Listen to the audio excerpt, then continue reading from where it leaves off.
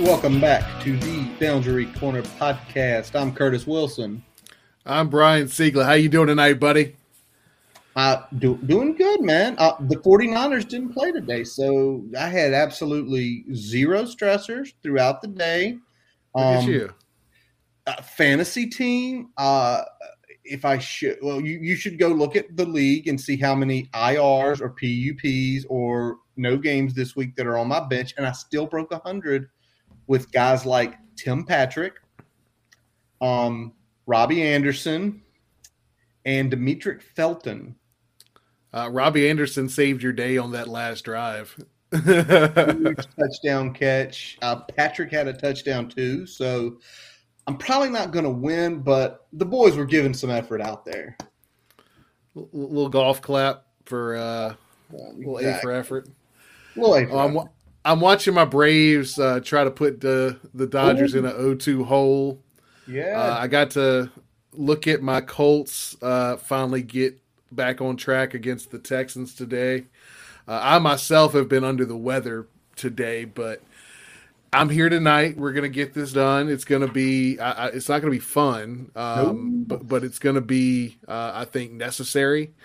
And I think we're going to talk about some things that really need to be said and kind of push forward, I think, on where we need to go. We're not going to talk a lot of specifics about the game just because I think everyone kind of has rehashed that enough in the last couple of days. We're going to talk a little high level about what we saw and what we thought, but most of this is going to be a temperature check of this era of Hokie football. And we're gonna have a quote on a little later after we discuss the game from the post game, and then there's an arc there, and there are points we're going to hit all along. But before we get into the getting upset news, we did gain a commitment over the last week. Right here from the 804, right here down in Chester, the 5-1 Thomas Dale team. Malachi Madison, 6'3", 310. I do not think at least the weight part is incorrect. Seeing some of his videos, I think he's ever bit of a 300-pound kid. He's a 3-star guy. And, two guys that we'll talk about later with Ryan Smith and J.C. Price were his primary and secondary recruiters. What are you seeing from this big guy from those highlight tapes, Brian? He's a guy that's already built exactly what you want for this type of system. That can still he's got a motor inside the tackles there. He can move. He'll get after you. And like I said, the thing I like the most is that he's coming in size ready to go. Probably even a little better shape than even when Fuga came in at a similar size. So I think he's a guy that probably could push for some rotational snaps year one. And, by year two and three, he's going to be making a significant impact for the defense. Awesome to hear that. And again, another Virginia kid. And golly, I'm looking here now. 1, 2, 3,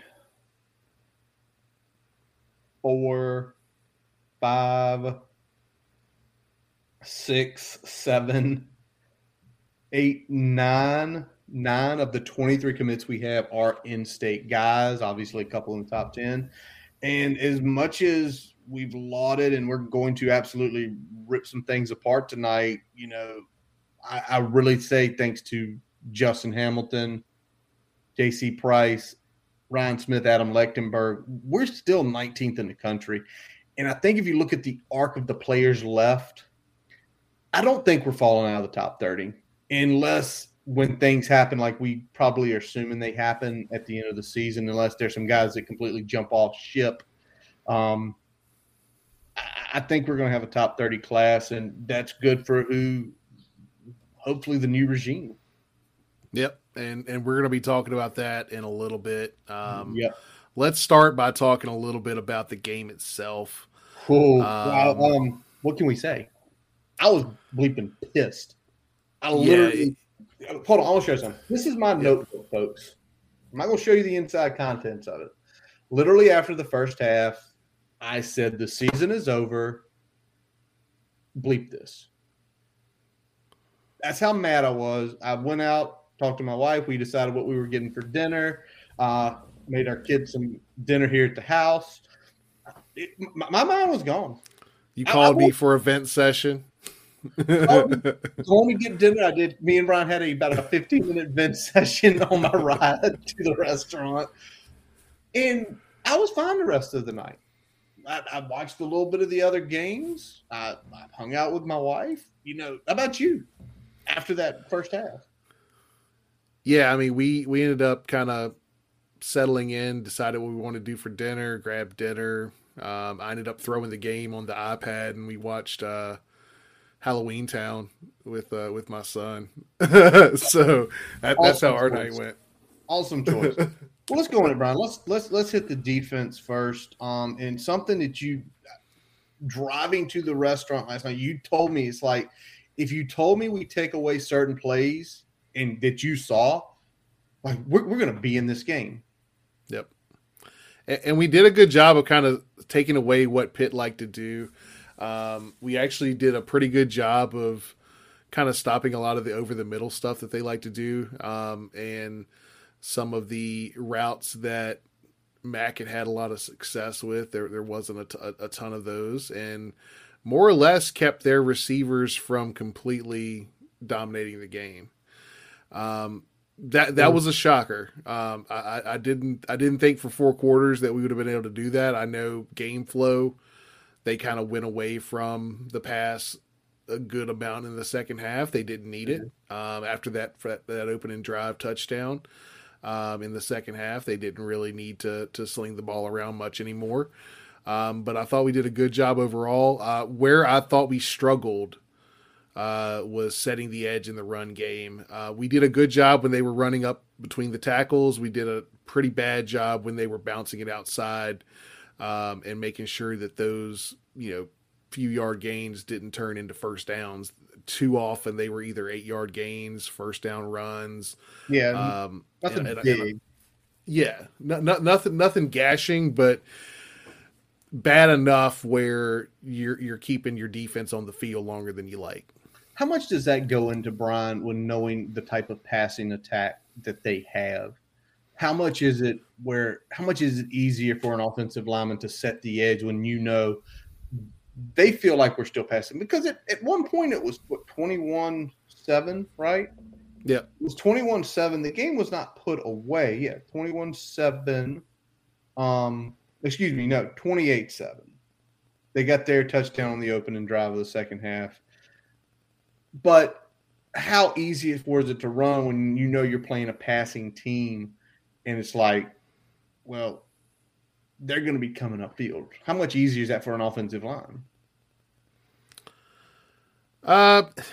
It really depends because you still want to stop the penetration, but they did a good job in their kind of outside zone game, kind of funneling us where we needed to. And then again, the edge was soft, and I think some of that was by design, just because we were trying to stop some of the passing game in the middle of the field, and I think those responsibilities ended up going by the wayside a little bit. And there was a couple times where we were there and we just took a bad angle, and there was a couple times where we were there and we just didn't keep that outside leverage the way we needed to. And they got a running back that, while not necessarily a game changer, has good speed. Yeah, and he was able to get to the edge a lot and impact the running game that way. Like I said, he didn't do anything that was hurting us in terms of big plays, but it was just a gash here, a gash there that kept them on the field, and that really kind of played a role in the first half. They were able to extend drives, especially as they closed out the first half there, and then it impacted us in the second half where we couldn't get them off the field, especially on that one big drive that really closed out the game. Exactly, the one in the second half or in the fourth quarter that literally lasted like 10 minutes. 28, if you would have told us the defense held to 28, I think me and you probably sit here on Wednesday night and say, then we might actually win the game. Me and you pegged it. We roughly pegged it that we would be right in the mid-20s. They'd be in the 30s. I do think if the game flow had been true, we had been more competitive offensively, which we're going to turn to in a second here. I think they probably get to 35, maybe 38. Just because, I mean, they were definitely able to sit on their lead in the most of the second half. So, which is shocking for Narduzzi because it seems like he's always loved to run the score up on it. But I think you made this note in here, Brian, and it sums it up perfectly. The defense did everything possible to keep us in this game. If we saw how that game flow went in the first half, it would not have shocked me if it would have been 35-0. Yeah. Yeah, the defense was able to get off the field on a couple good 3-and-outs. They were able to get them off the field early in a drive a couple other times. Gave the offense a bunch of opportunities, especially early in the game with some shorter fields, and just did nothing to capitalize on it. All right, so let's flip to the offense because I'm going to piggyback off that from going to the defense. That first drive, we kick it to them, we 3-and-out them. We almost get to the punt. Their punter short legs it. We get it at the 50. Yep. And you're sitting here and you're like, if you asked me an opening set of 4 plays against that offense, like that's perfect. Stopped them, almost blocked it, got a great field. What the offense did was literally just ugly. They pissed down their leg. All the way. It looked plain, it looked bland, and Brian, you put on here and you kind of mentioned it last night. There's no sense of urgency. It's just like, oh, yeah. Let's run these plays that everybody knows we run. I mean, they knew how we were going to attack them, and they invited in a lot of ways, right, with that press man. Yeah. And we went there, and the problem wasn't necessarily that the opening drive was bad in terms of the sequencing, but as the game went along, especially in the first half, we showed zero plan B when those kind of shots down the field weren't connecting. We didn't have a counterpunch. There was nothing that the offense was doing, nothing that the play caller was doing to change what was happening on the field. It was essentially, these shots are going to work or we're not moving the football. And we didn't, to the tune of 61 yards in the first half total offense. Yeah, it was one of the worst first halves of offense I've ever watched. And I've watched a bunch of Brian Steinspring call games, and that one I was pulling my hair out. And then it got to a point where it was so bad the first half, like I reached full on apathy by the second half. I was like, all right, whatever. This game is what it is at this point. And that's sad because, I mean, the fans saw it too. We saw, pretty much a half empty Lane Stadium at the start of the second half. Yeah. Most of the student section was gone. A third of the other stands were empty. It was a very sad situation, and it's sad that we're getting to this. And let's go ahead and talk about the last piece of the offense that I think that we have not had success in this year, and it was evident again against Pitt. We did an awful job of establishing the line of scrimmage as an offense. I'm not sure. I mean, we obviously know the talents of Christian Darrisaw. We knew that Doug Nestor was a solid starter. I did not anticipate this degree of drop off in the offensive line, and it's not just the Khalil Herbert has amazing vision and timing and the ability to break the big play. That's definitely a factor, but they're not getting any movement at all. There's no movement. The sneak with 4th and inches where you normally see, because the snap count, right, Brian? We're going to be able to at least get a slight push. They got. I'll tell you what it is, and I looked at it. I know. I know French. I know French talked about it too. But Brock snaps under center the same way he snaps in shotgun. Right, what does that mean? So he drops his ass too much, meaning that he's rocking back in his stance, which when you're running in shotgun and you're probably running outside zone or inside zone or something where you're doing a reach step or a zone step or, some sort of either lateral or potentially even giving ground on your step to get an angle on a defender. Okay. When you're under center, you're trying to drive off in short yardage. That's a completely different mindset. And it just looks like they haven't repped that enough where they've coached him to change how he goes about the business in that scenario. Okay. Thank you. I'm now visualizing that and kind of thinking about what in a zone scheme, what an offensive center is having to do. So that does make sense. So why this, Brian? Why not this? If he's not good at that, why not on 4th and 1? Aren't you just, running something like an inside zone where at least it's not counterproductive to what he's doing? Like, listen, put in Jalen Holston, line up, Gallo in the backfield as an H-back, and let's just choose a hole and run it downhill under center. Yeah. But and that's a problem because what's happening is that Brock has no forward drive because of the snap. So therefore you're literally relying on essentially Brock's raw strength and Braxton riding behind him plus whatever Lecitus or Caden Moore were able to get push to get that first down.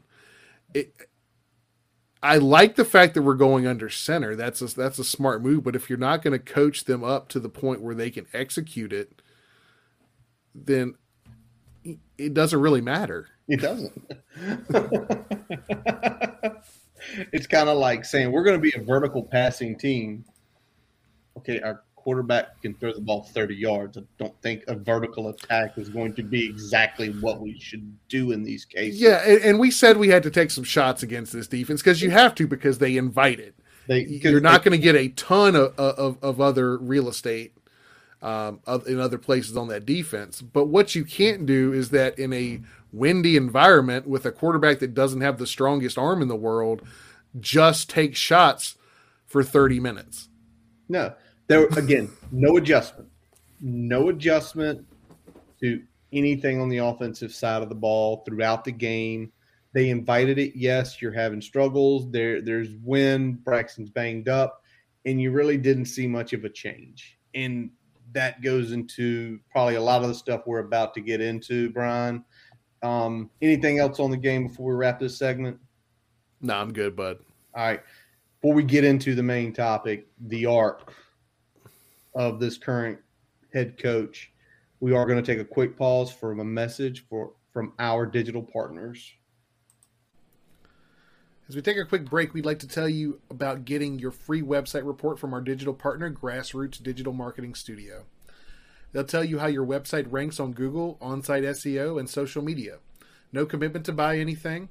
You can get your free report by visiting grassrootsdigitalstudio.com/free-website-report. Now back to the episode.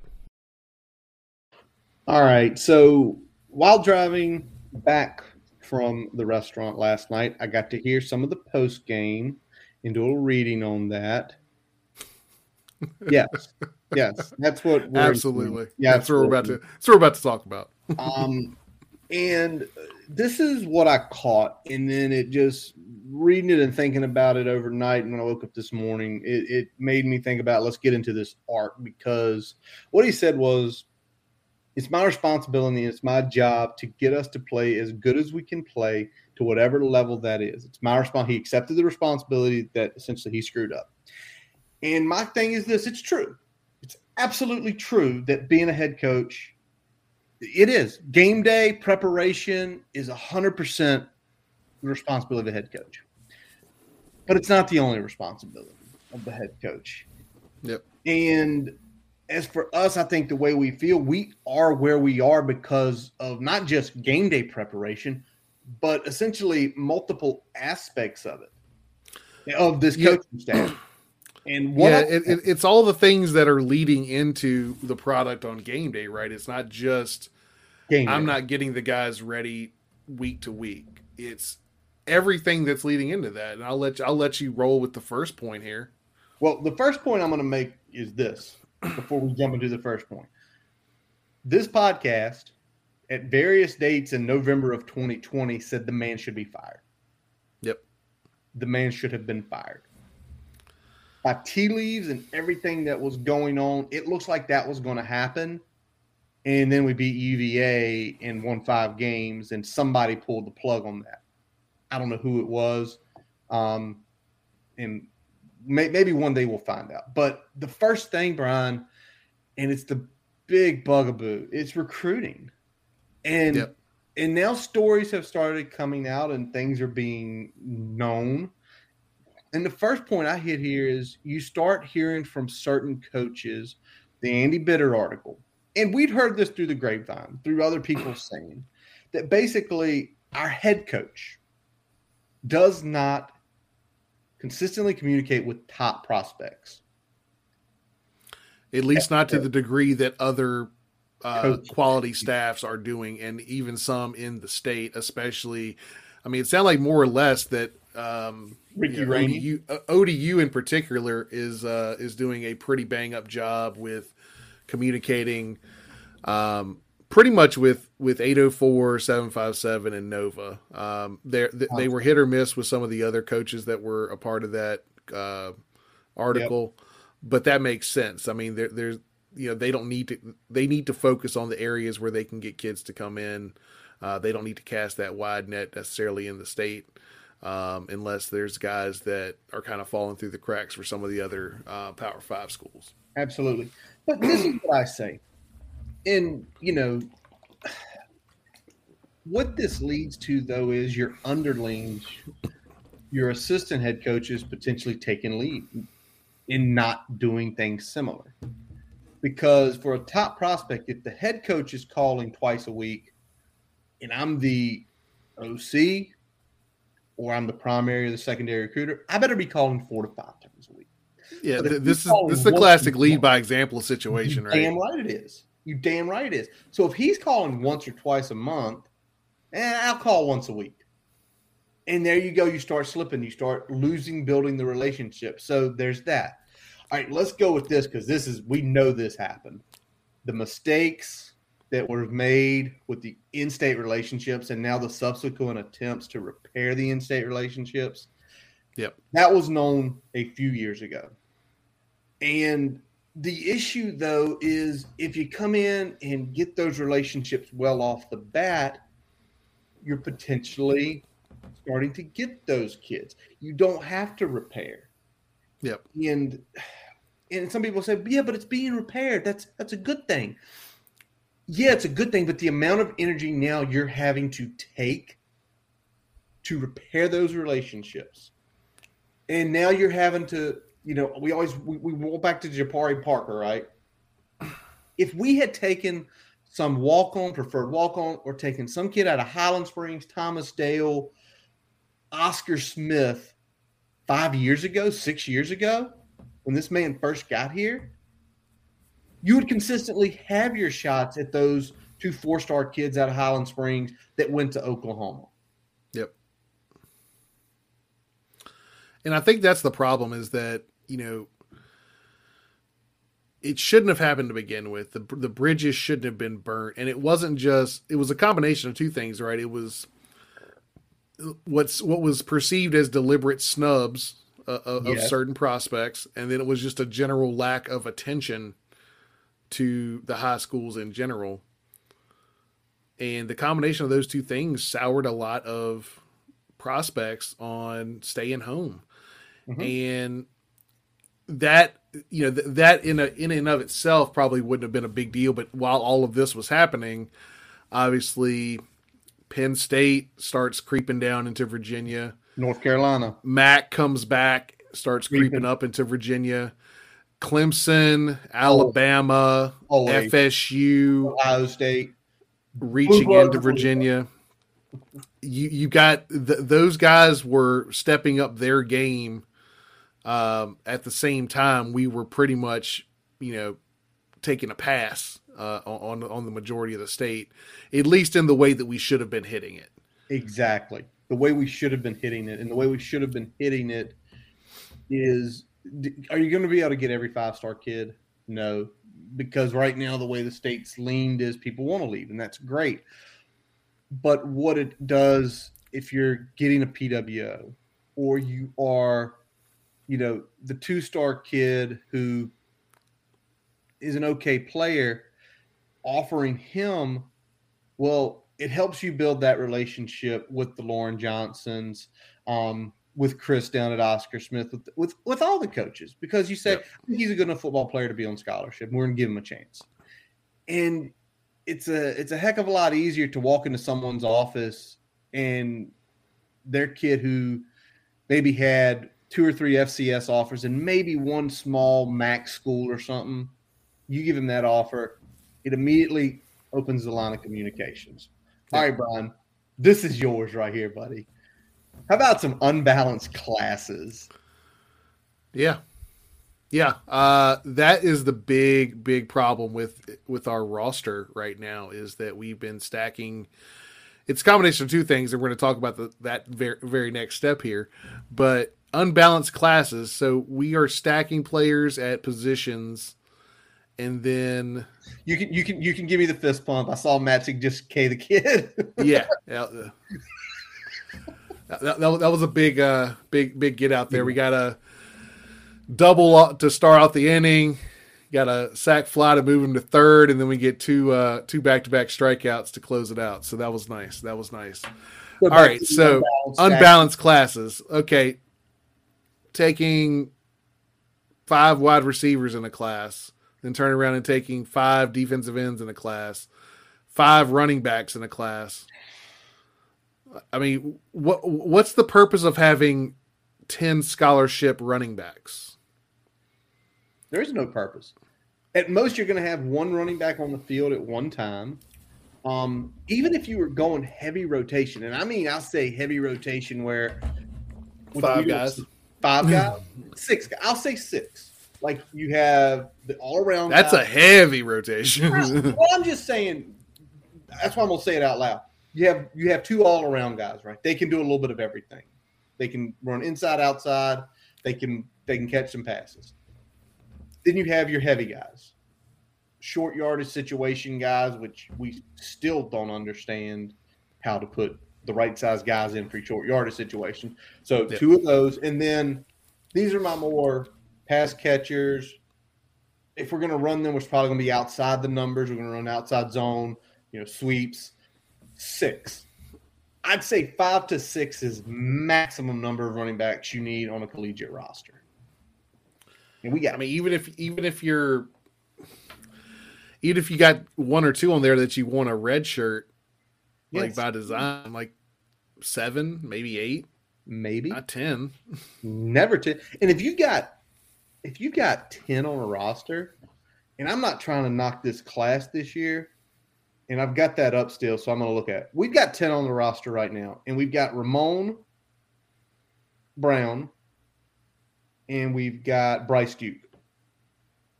Yep. So if no one leaves, which I think the only Jalen Holston would be the only one who would be eligible to leave because of how old he is. I think Heem and them still have a chance. 11, it's the thing is, we have the scholarships to give, and it's like, yeah, but you're devoting your resources to recruiting that position. But devoting your resources to recruiting that position, devoting your obviously time and effort, devoting the scholarship. Why are we giving scholarships to positions that we're already set at? Yeah, it's true. I'd much rather throw a scholarship to a borderline, 3-star talent at a position that we need than keep stacking running backs just because they're willing to come to Virginia Tech. or where depth truly matters. Yeah. And to me, there's three positions that you can never get enough of: offensive linemen, defensive linemen, and secondary players. Because secondary players, you can have a kid who's playing corner. It's a potential he can move to safety if he doesn't have the skills kit, and vice versa. Yep. If everybody go back in the day, Cam Chancellor started as a corner, and he was solid there, but he became spectacular as a safety.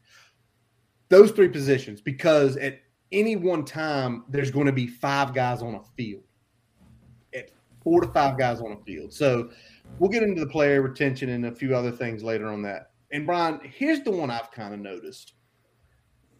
And I'm going to go back with a kid here from the RVA that you coached against, that we watched develop over a decade ago. Anton Exum was a 3-star kid coming out. Played a deep run, played quarterback, played safety. Yep. He was classified as an athlete. No one knew where he was going to play when he came out. Some people thought running back, maybe he's a wideout. If he grows a little bit, he could probably be a linebacker, maybe a corner. We're not recruiting, just going out there and looking at a kid who might be playing quarterback and free safety, looking at their body type and saying, this kid is an athlete. He's built. He's 6'1", he's 205 pounds. He's fast. He has good agility. We can find a place to put him. And with this staff, to me, and if I'm wrong, somebody please DM us and tell us.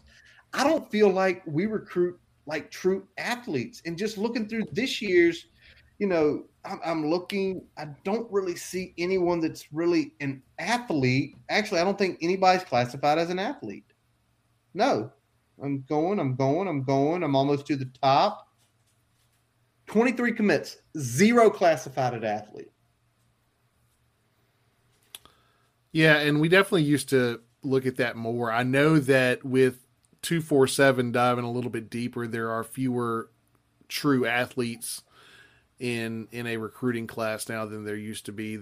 True. They're at least slapping a position on them, even if it's not necessarily written in stone, right?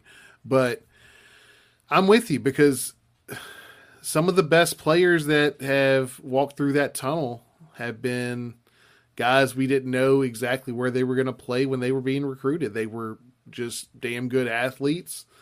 They were players. They were guys on their team that got it done. And I just don't see us doing that. But when we talk about recruiting, the other thing that we got to talk about with recruiting, and it goes into the depth, is that player retention, right? 100%. Just before we get to player retention, 247 currently has 157 guys classified as athletes. 157. That's a small number compared to how many kids are going out. But Brian, 100% right. After recruiting, it's getting them in the building, developing, and retaining them. It doesn't matter if you recruit them and everybody leaves the next year. But, Brian, let's start with the biggest problem room right now for us, and it's the quarterback room. Yeah. How many years has Fuente been here? How many quarterbacks have started a game for us? 6. That's the same number of years. That's bad. That's bad. Actually, let's take Kenny Pickett. Okay. Kenny effing Pickett. Kenny Pickett has been at Pitt for 3 years.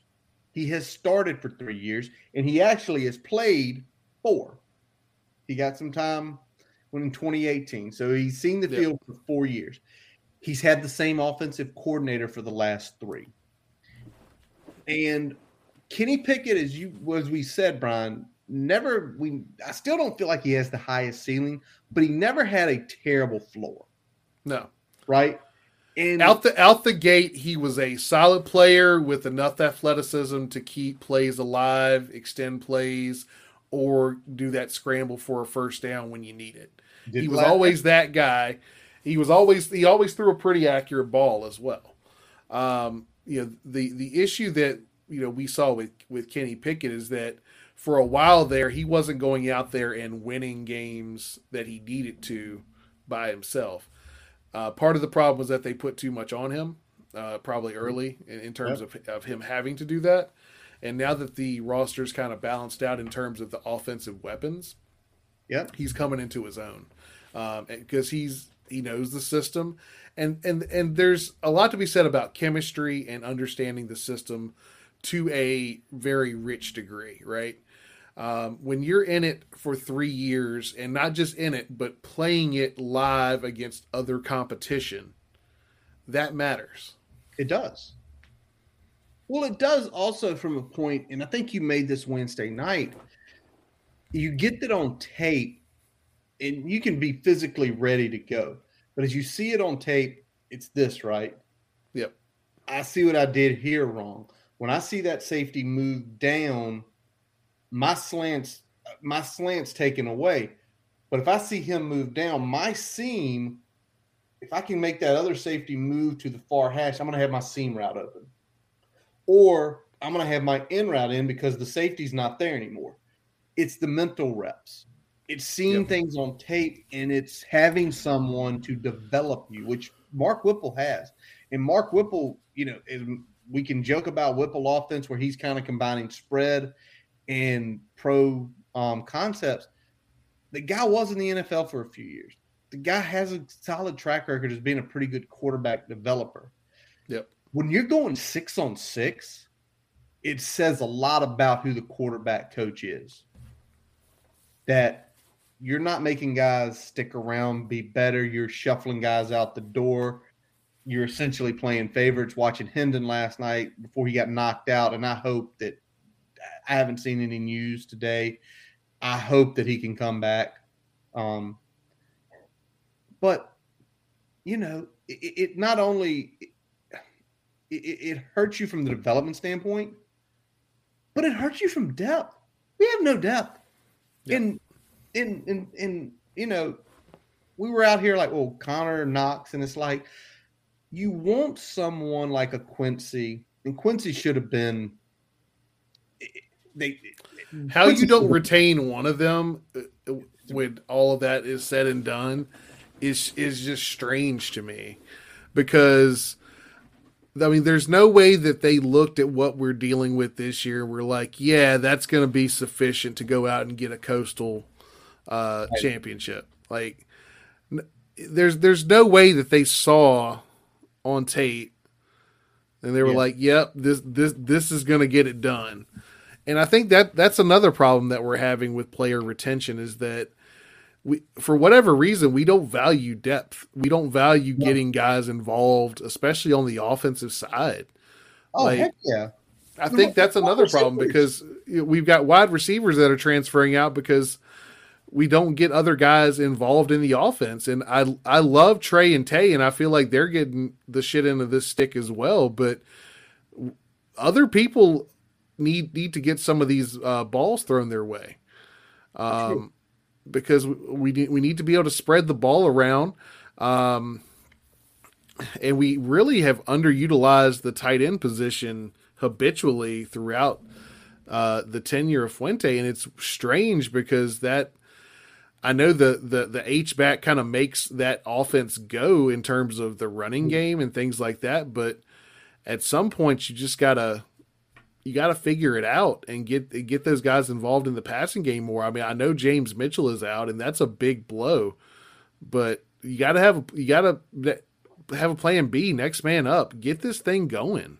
Absolutely. And you talk about the wide receiver room, and dude, we don't see any of the younger players. It's essentially before last night, Dwayne Lofton had one catch and was on for like maybe 3 or 4 series. You've got to get them on the field. There's no way you can develop them. There's no way you can get game film and tell them what they're doing right, what they're doing wrong.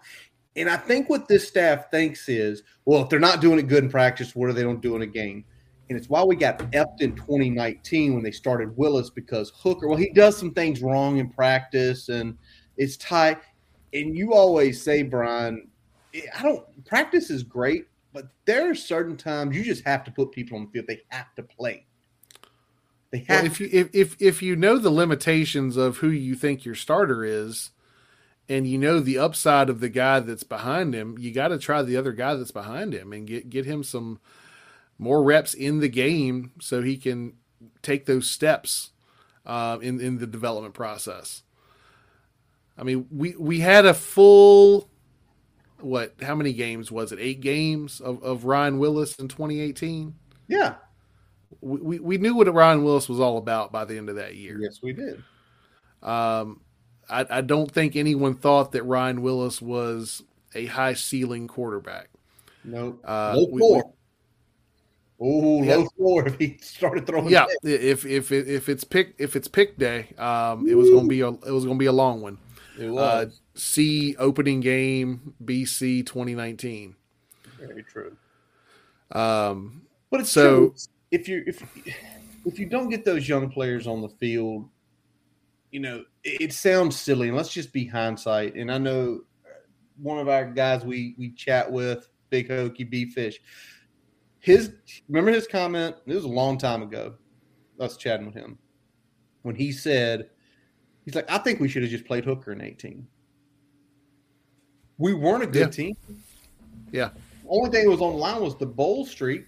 But and again, if you actually had a good quarterback developer, if Hooker had played 18, 19, 20, and then come in with basically 3 full seasons, where we're not worried about him lining people up right. He can go out there and do this offense in his sleep. It's the mental reps.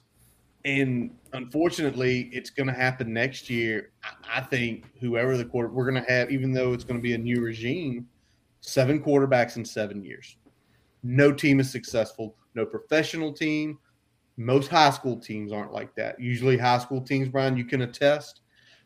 Shep was a quarterback. You at least get a couple years with most of those guys. Exactly. We already talked about the running back room. It's way too crowded. Offensive line, Brian. We did this to ourselves. Yeah. Yeah. I mean, we submarined the depth. We allowed players to potentially run the room, and unfortunately that ran off a couple players. So now you're faced with a situation where you're backfilling, and you're not comfortable at interior offensive line. You're awful at tackle depth right now. Yeah, awful, terrible, absolutely awful. This is a 2 to 3 cycle fix. This is not something that we're fixing with the 22 class or even the 23 class. This is a 3 cycle fix. Yeah, because we essentially only have true 3 tackles. Yeah, 3 tackles. Tenuta, Silas, and Clements, who played Saturday, and the whole player running the locker room was alleged. But when you see 2 guys leave like that, and you saw them getting playing time, and whether you like rotations or not, that is what it is. Even the NFL rotates sometimes. I've seen that with my 49ers rotating occasionally on the interior. That's just a fact of the game we live in today. It's not what it was 30 years ago, where if you're the starter, you're the starter. You're never coming out if you're on the offensive line. But when you take away guys like Hudson and Nestor, where, say what you will, if our starting line this year was probably Hudson at center, Brock at right, Doug at right tackle, with Silas being a swing guy in, Parker being a swing guy in. I know you always mentioned Johnny wouldn't be here. Caden getting some early reps to develop himself. I don't know if we would be what we were last year. I think we'd be better when we are now. And if you can't keep them in the locker room, and somebody will say, well, that's just the position coach. No. The head coach dictates that stuff. Because if the position coach – I'm sorry I'm getting a little excited about this. But you're good, man. It's spicy night. If the position coach is letting that sort of shit happen, you pull him in the office like, nuh-uh, you need to crack down on this. You need to not let the players run the room. You need to stop this crap. And you need to have man-to-man conversation with these guys about why we rotate. And then you need to give them examples of why we rotate. But, starts with the head guy. It does. and we're paying for it. Now, the other situation is the defensive end situation. That's a weird situation, but it goes back to step one, the stacking you talked about, Brian. We saw, especially in the Notre Dame game, not having that in-depth killed us in the end. Because at the end of the game, we did not have gas to send guys after the quarterback. And you finally had the statue back in there, but you were too gassed to go after him. And then last night, with the way they were running the ball, same way, right? If you don't have the ends to consistently rotate and they can't set the edges or at least try to, make the hump, and the hump on that Raheem Blackshear play where he went 6 yards backwards, terrible running play there. But,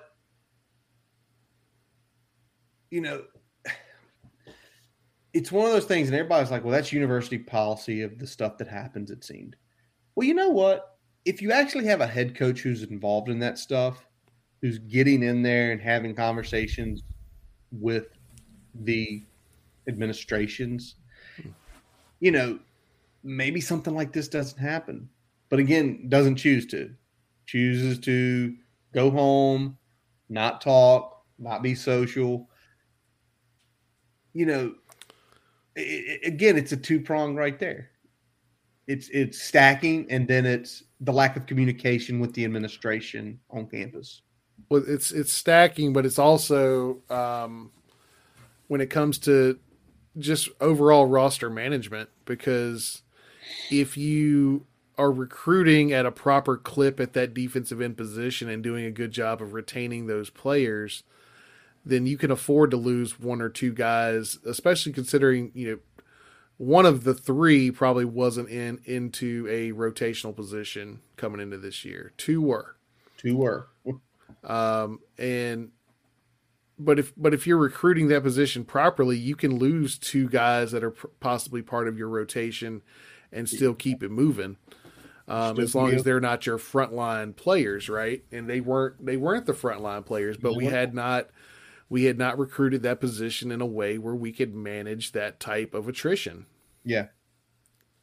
So again, recruiting and retention all in one felt swoop there, and we see it paying. And don't get me wrong, Talon Garbett and Amari Barno, they make me feel like the old school Tech defensive ends when they are gassed up. Now, when they get beat up at the end of a game, they're not, but nobody's going to be.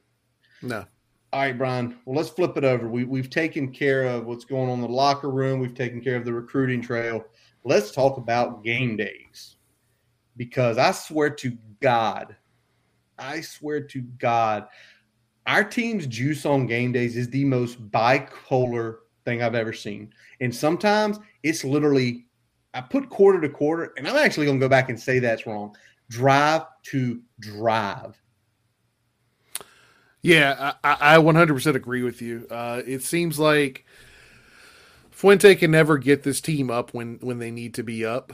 And oftentimes when, the defense rallies and gets us up, the offense comes out completely flat and lays an egg. And it's not just it's sometimes the body language. It's sometimes they come out and they don't look like they are confident about making the play that they need to make. And I think that's the thing that is striking to me, is that sometimes they just don't seem ready to get the job done in those situations. It's true. And that's a problem, and that goes back to coaching. But the other thing that goes back to coaching is adjustments when we see, all right, our game plan's not working. Yep. Let's move off of this. Let's do something different. In the Pitt game, we were taking shots. We knew we had to take shots. That's fine. But you're dealing with a swirling wind with your quarterback that probably still has some degree of a shoulder injury and doesn't have the strongest arm in the world already. And you've got him slinging, 30-yard goes and fades pretty much the whole first half. And I get you've got to take those shots, but you also have to mix it up where they can think about something else. It's true. You have to make the corners think about something else. You can't just keep coming at them with the same thing, especially when you don't have Isaiah Ford out there. Or Bucky Hodges. Or Bucky Hodges. Before we can get the ball. It's true, man. It's true, and it took Ham a couple series to start making his adjustments. But again, I'll say it: if Ham doesn't make a couple of his adjustments on the defensive side of the ball, it's even uglier in the first. It gets half. ugly. Yeah. I mean, he compared to the offensive side, Ham's making his adjustments. Yeah. Now sometimes they take a couple drives to get going, but they might be a drive or two later than you like, but they get there. They eventually get there. And then offensively, it's just like there was still no game plan change, 21-0 down, get into the second half. There was nothing. It literally took until the last drive that we finally scored on to where we finally were like, oh, maybe we can do this and this. By that time, it's 28-0. It's like, it's too late. This needed to happen at 14-0. But we had our plan, and it was going to your plan wasn't working. We finally got a call from the ref. We finally hit a deep ball to Trey, and we're like, all right, well, now the plan's working. You're down 4 scores. You're down, yeah, you're down 28-0. At some point, there should have been a change sooner. And I get that there were some drops. Our receivers had some drops. There were some missed flags. There were some missed flags. We're not saying that there weren't other things at play here. Obviously there were, and players have to go out there and execute. But we've talked about habitual execution errors being a flaw of the coaching staff, and we're seeing that again this week. True. And at some point, if your coaching staff sees that you're having execution flaws in a game and doesn't do something to try to mitigate some of that, that's on them too. It's on them. And it's on the head man to essentially get the people to start making the changes. We've always discussed situational play calls, and that's, again, in-game type stuff, game day type stuff, where we've harped on it before. But when you keep seeing things and nothing is changing – eventually, it's not, well, the players, you said it before, Brian, we've said it a lot in the last month. The players necessarily are executing this play. If they're not executing it right, what are you doing behind the scenes, especially when it keeps happening over and over again? And I think this week's situational didn't matter. Situational did not matter. Not as much because, I mean, the situational play calls are like, all right, well, third down, we're going to chuck it. Go deep. Second down, we're going to chuck it. Although when you sit here, and I think I've got a note here, one of them, didn't we go deep on like a 3rd and 5 where we had a little momentum? Yeah.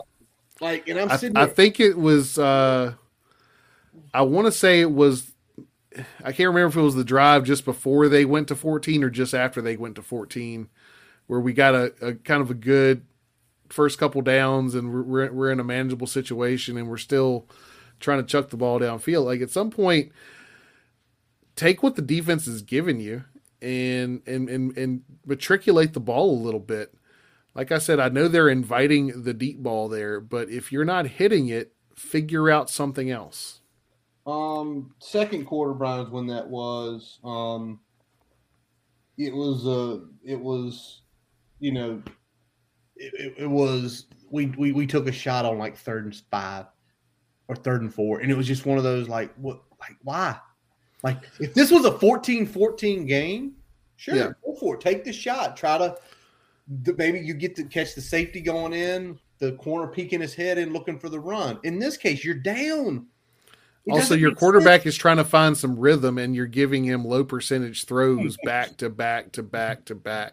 Get that confidence up, Brian. Let's take a deep shot here. All right, one last piece of game day is. And this is ultimately only the head coaches. The other ones are how he's dictating things to his assistant coaches. But those decisions when going forward on 4th down, extra point versus 2 points, fakes, things like that, that is strictly on the head coach. He makes those calls, whether to punt or to go for a long field goal. That's all on him. Now, I'll say this. I think for when as far as going forward on 4th down, I think he's better than Frank was. Because Frank Beamer at the 43-yard line on 4th and 1, it was going to be a punt. Yeah, he's. I mean, he's definitely conservative or traditional in terms of a 2021 coach, but he is less conservative than Frank was. Ever was. Going for 2. Nope. I don't care if it's going to get us up 3. We're going up 2. The problem I have with Fuente is that the decisions don't make sense in the context of the game, not necessarily whether or not they are conservative or liberal enough in the situation. Yeah, and then it goes back into, well, if it's 4th down and you're going for it, and especially if you're the background that you're an offensive coordinator, then you have to call the play. You have to call, 4th and 3, we're down 14, but we're at the 36. I'm not going to take a field goal. I'm not going to punt it for potentially a net of 10 or 15 yards. I'm going to go for it. Then what do you call? Yep. What is your play here? Because you have to make the decision. You should be on page with your OC to say, we're running this play because I think we can get 3 out of this for whatever reason. And,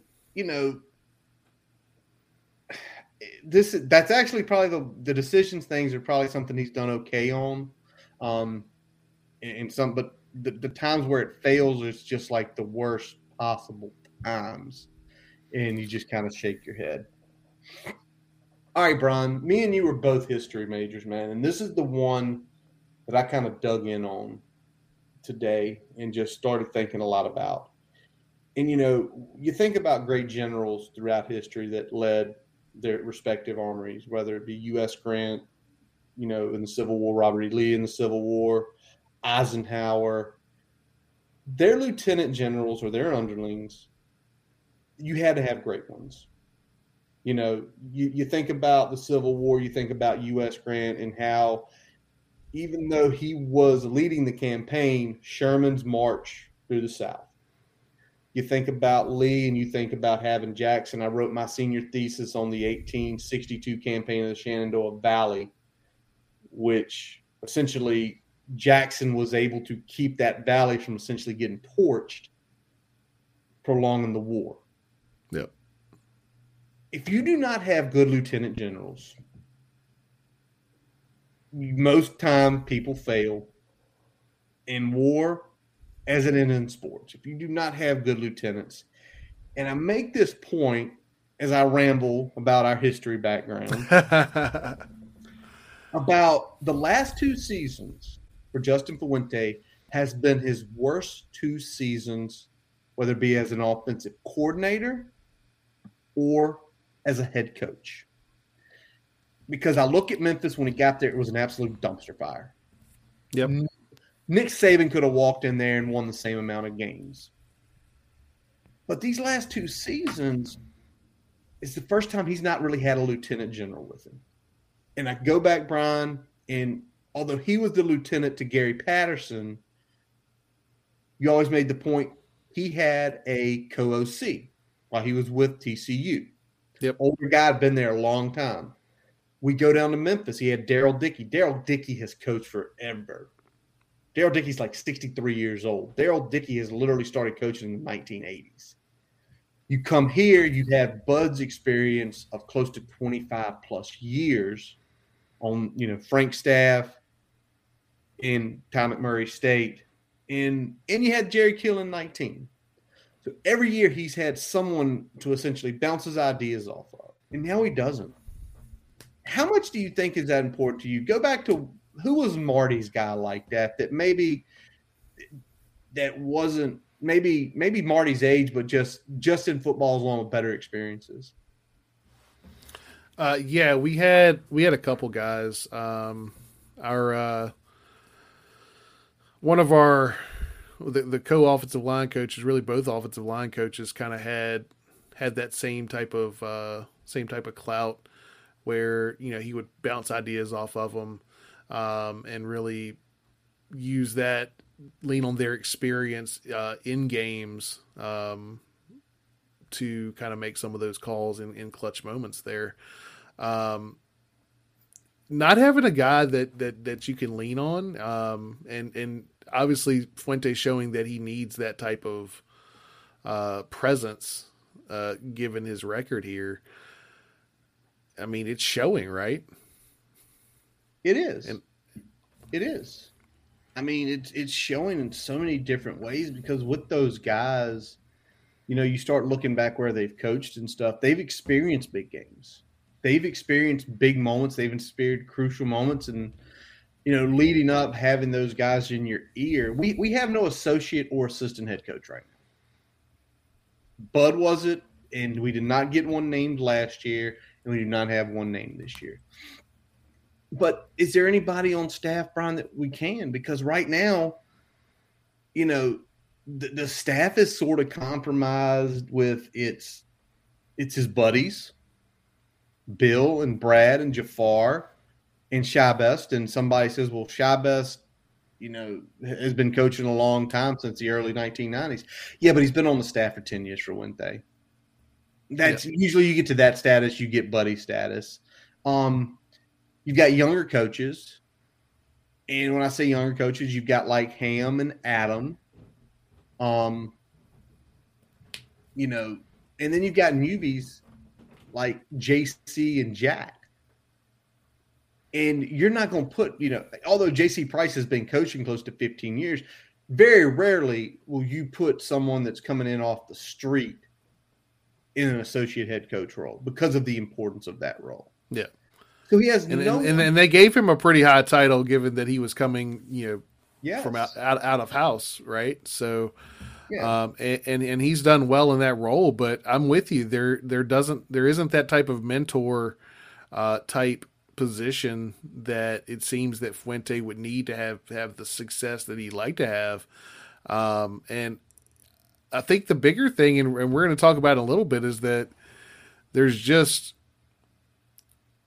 a unwillingness to really examine harshly.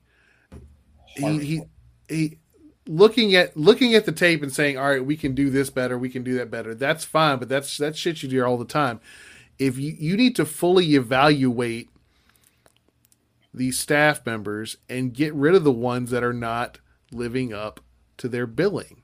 Well, let's just go, let's just go.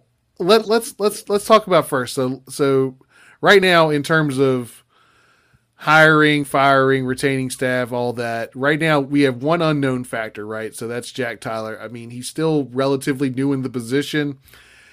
Early returns are looking good.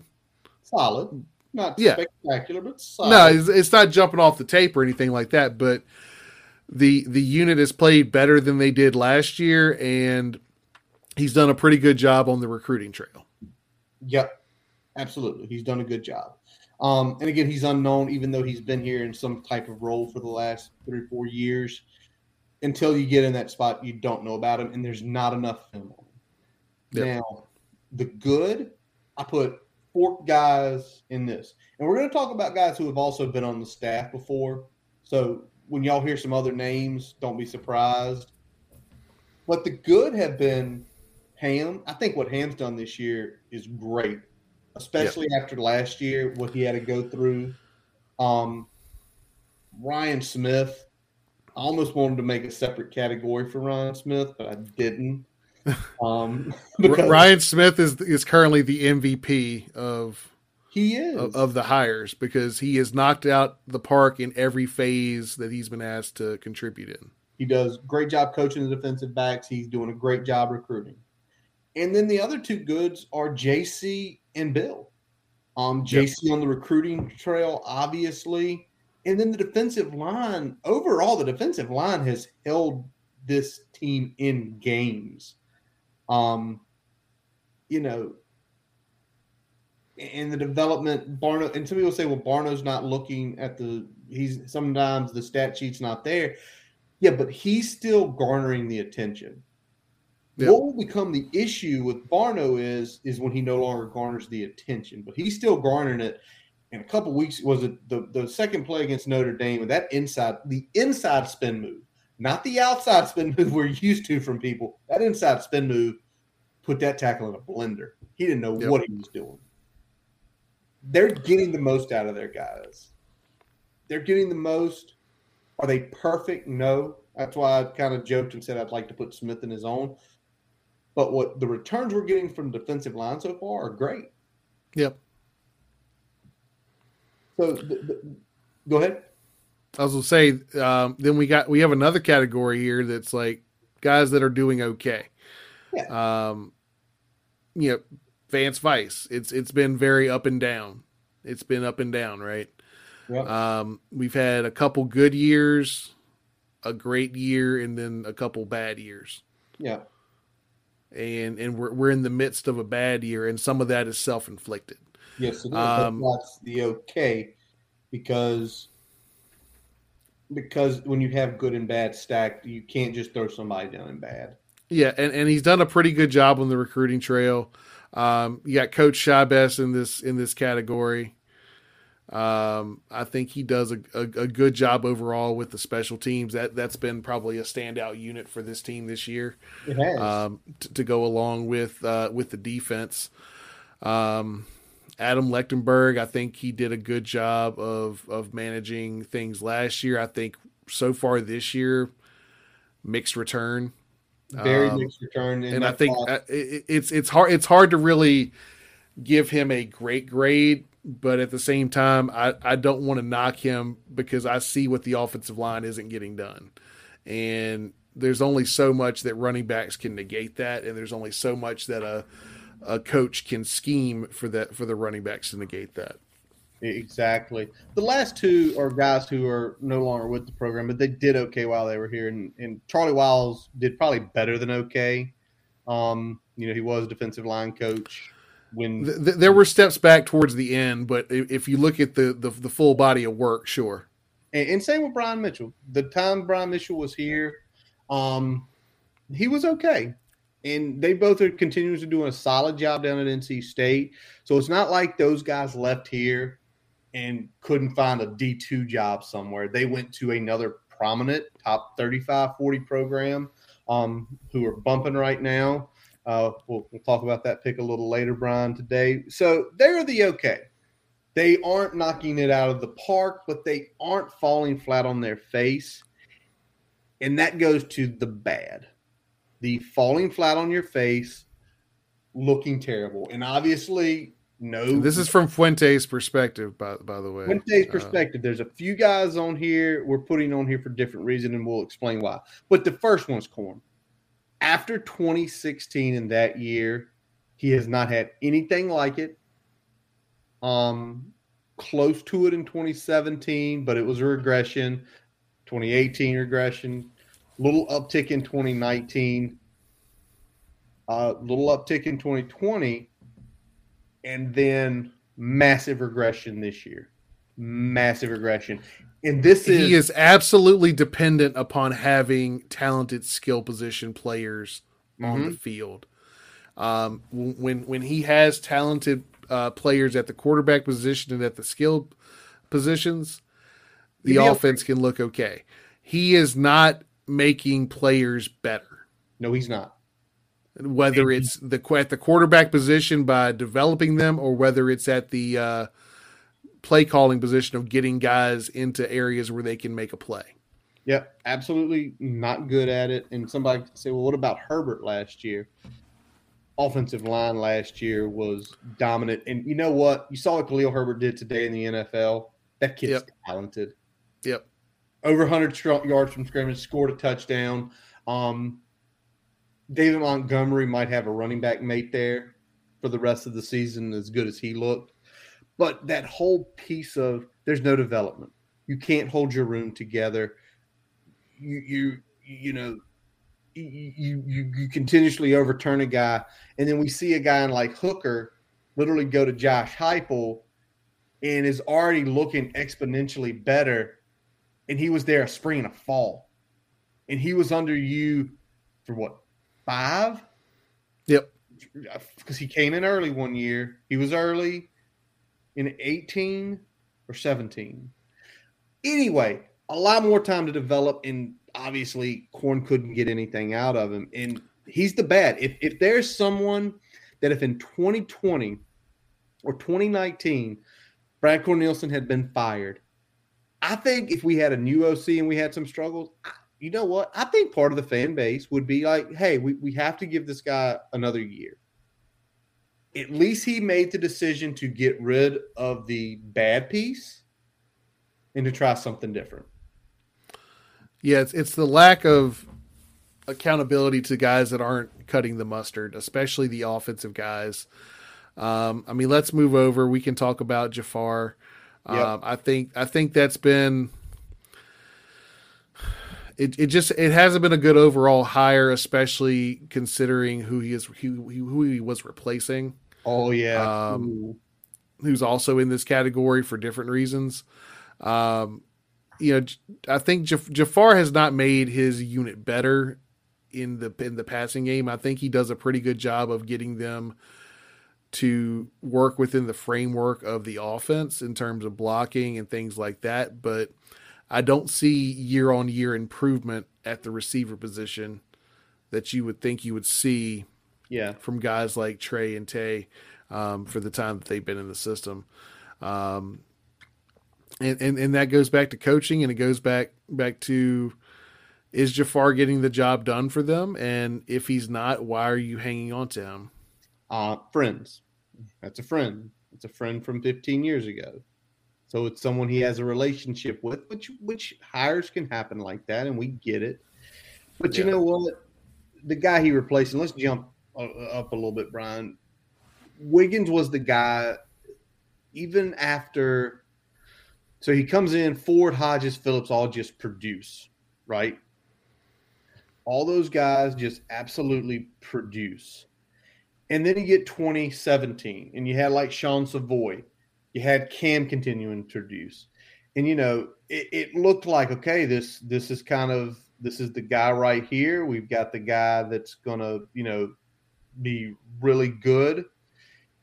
And then 2018 comes, and as bad as 2018 was, you sit back, and Trey Turner's a freshman. Trey Turner, breakout season, 500-plus yards, 20 receptions. Hazleton has a breakout season. And it's like, wow, this is really good. And Alabama comes calling. And to be very honest, as good as Holloman was, especially in 2018, with a transfer from Bowling Green and a true freshman in Trey Turner and Ryan Willis at quarterback, with the way the rest of the team played, that man should have been made offensive coordinator right there. He would have got the same freaking pay he got at Alabama, and you would have put him in a better position. And you would have killed two birds with one stone getting rid of Brad. So you hook Corn, you put Holman Wiggins in there, and you keep it moving. And I'm with that. And while we're here, let's go ahead and pivot to the other side of the ball. And we're going to talk about both safety coaches that, for different reasons, were shown the door. Yeah. Let's start with Torian Gray. The disrespect in that situation still has not set well with a lot of folks, in former players and things like that. So fans, I mean,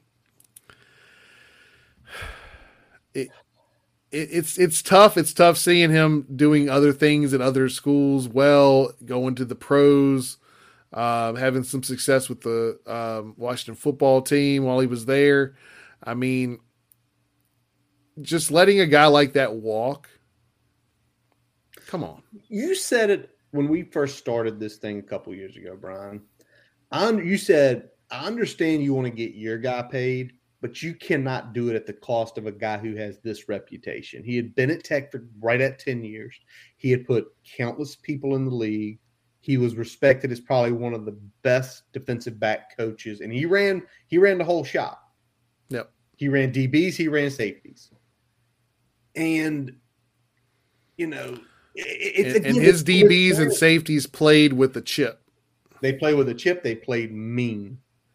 And the whole piece wasn't, it's your staff, but be smart. If you're keeping this, His salary shouldn't have changed. He should have never been asked to take a pay cut. That's all that had to happen. Yep. That's all that had to happen. If he don't ask him to take a pay cut, and it's completely cool if you would have had him just coach the corners and let Galen coach the safeties. I think they probably could have worked it out. I think knowing, those guys, I think that could have worked out. But again, it's that whole piece of you let go of this guy. And then we had to struggle and go find Brian Mitchell, late in the process. It shows you kind of, it was early on, and I'm sure I might have tweeted something favorable towards the new head coach. Hindsight's 2020. It's stupid. I don't remember that far back. I'm sorry. If you want to dig through my tweets and call me out, whatever, it doesn't matter to me. We've all said stupid things, and calling somebody else just funny. But yeah, I mean, a bunch of lies were told in 2016 and 2017 that exactly don't look good now. Let's go to the last guy, though, because his is the most controversial situation. Galen Scott, of everybody that Fuente brought with him, Galen Scott is on par with Holloman. They looked real deal day one. Yep. The way they recruited, the way their coaches played. Or the way their players played. Played. Yeah. And Galen was doing a really good job on the recruiting trail, wasn't he? He was.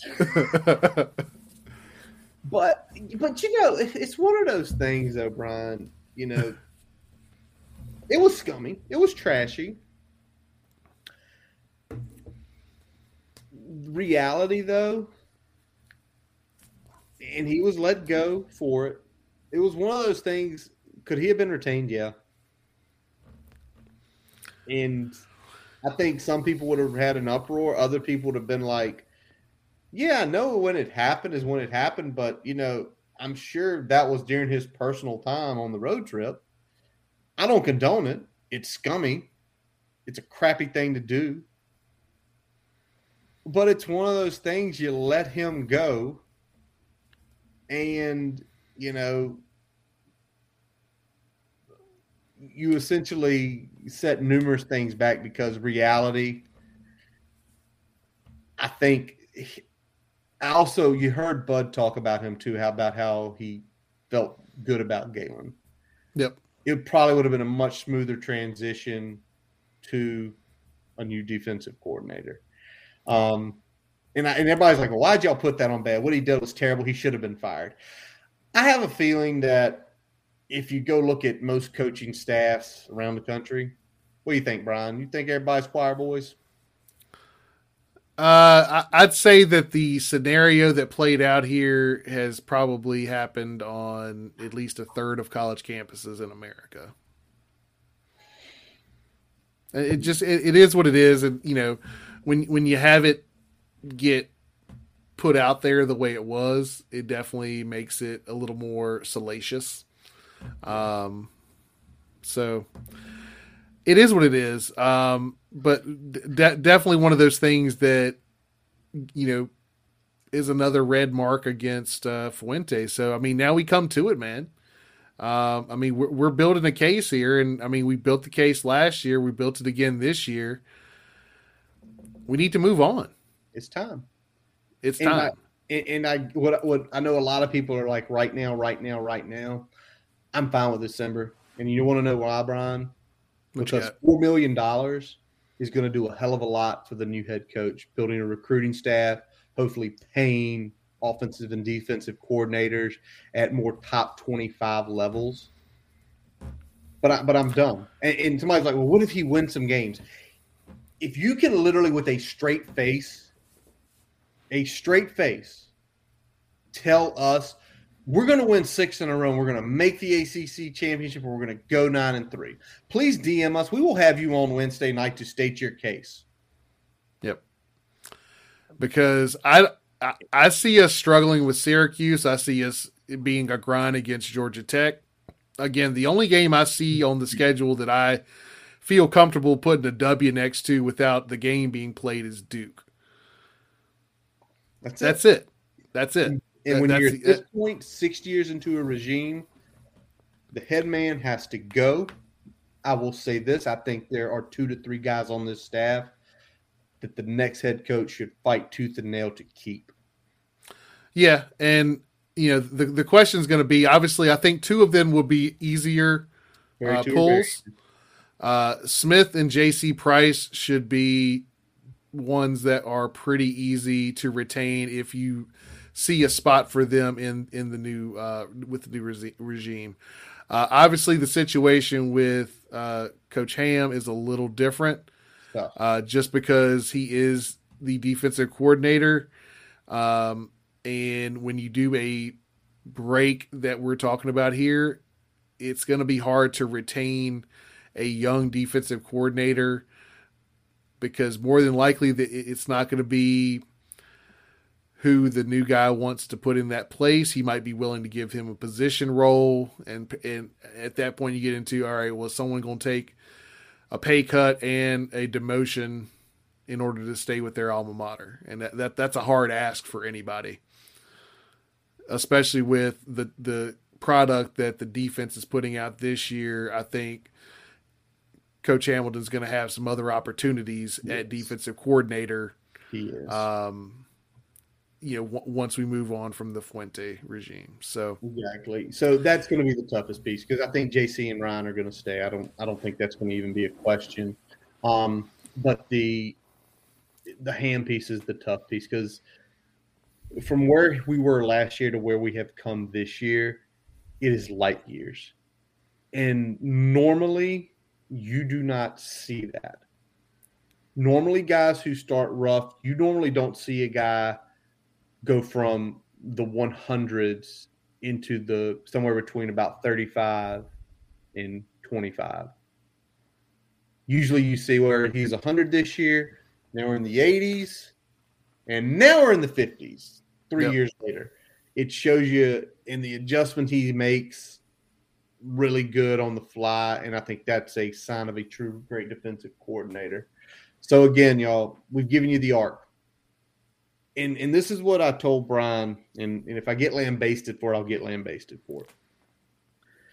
You can do 4 out of these. You can screw up on game day a lot. You can make bad situational calls. You can choose to go for 1 when you should have went for 2. You can be slower with your adjustments. That's okay. Fuente owned that Saturday night. But the other 4 are what really makes up how great you can be. Yep, it's true. And what we talk, we brought up Frank Brown, and Frank sometimes some game days we weren't on. Some of the decisions he made we did not agree with. Yep. But overall, for Frank Beamer, from 1993 roughly to the early part of the 2010s, everything else clicked. Everything else clicked. Yep. He let guys go when he needed to let guys go.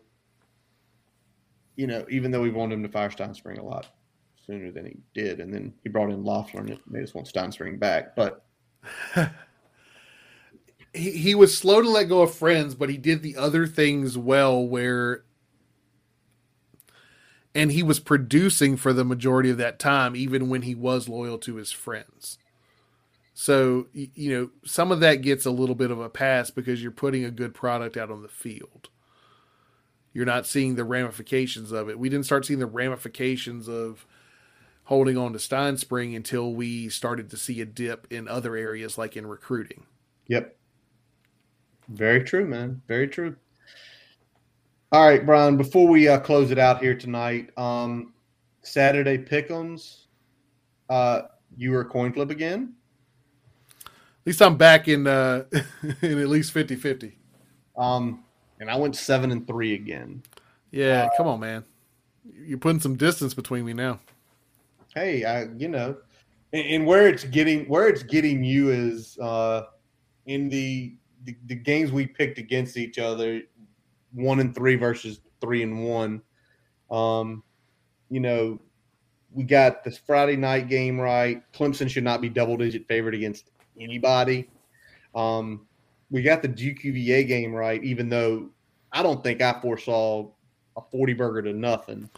Yeah, I thought Gunner might keep it a little closer than that. Wow, what a slide.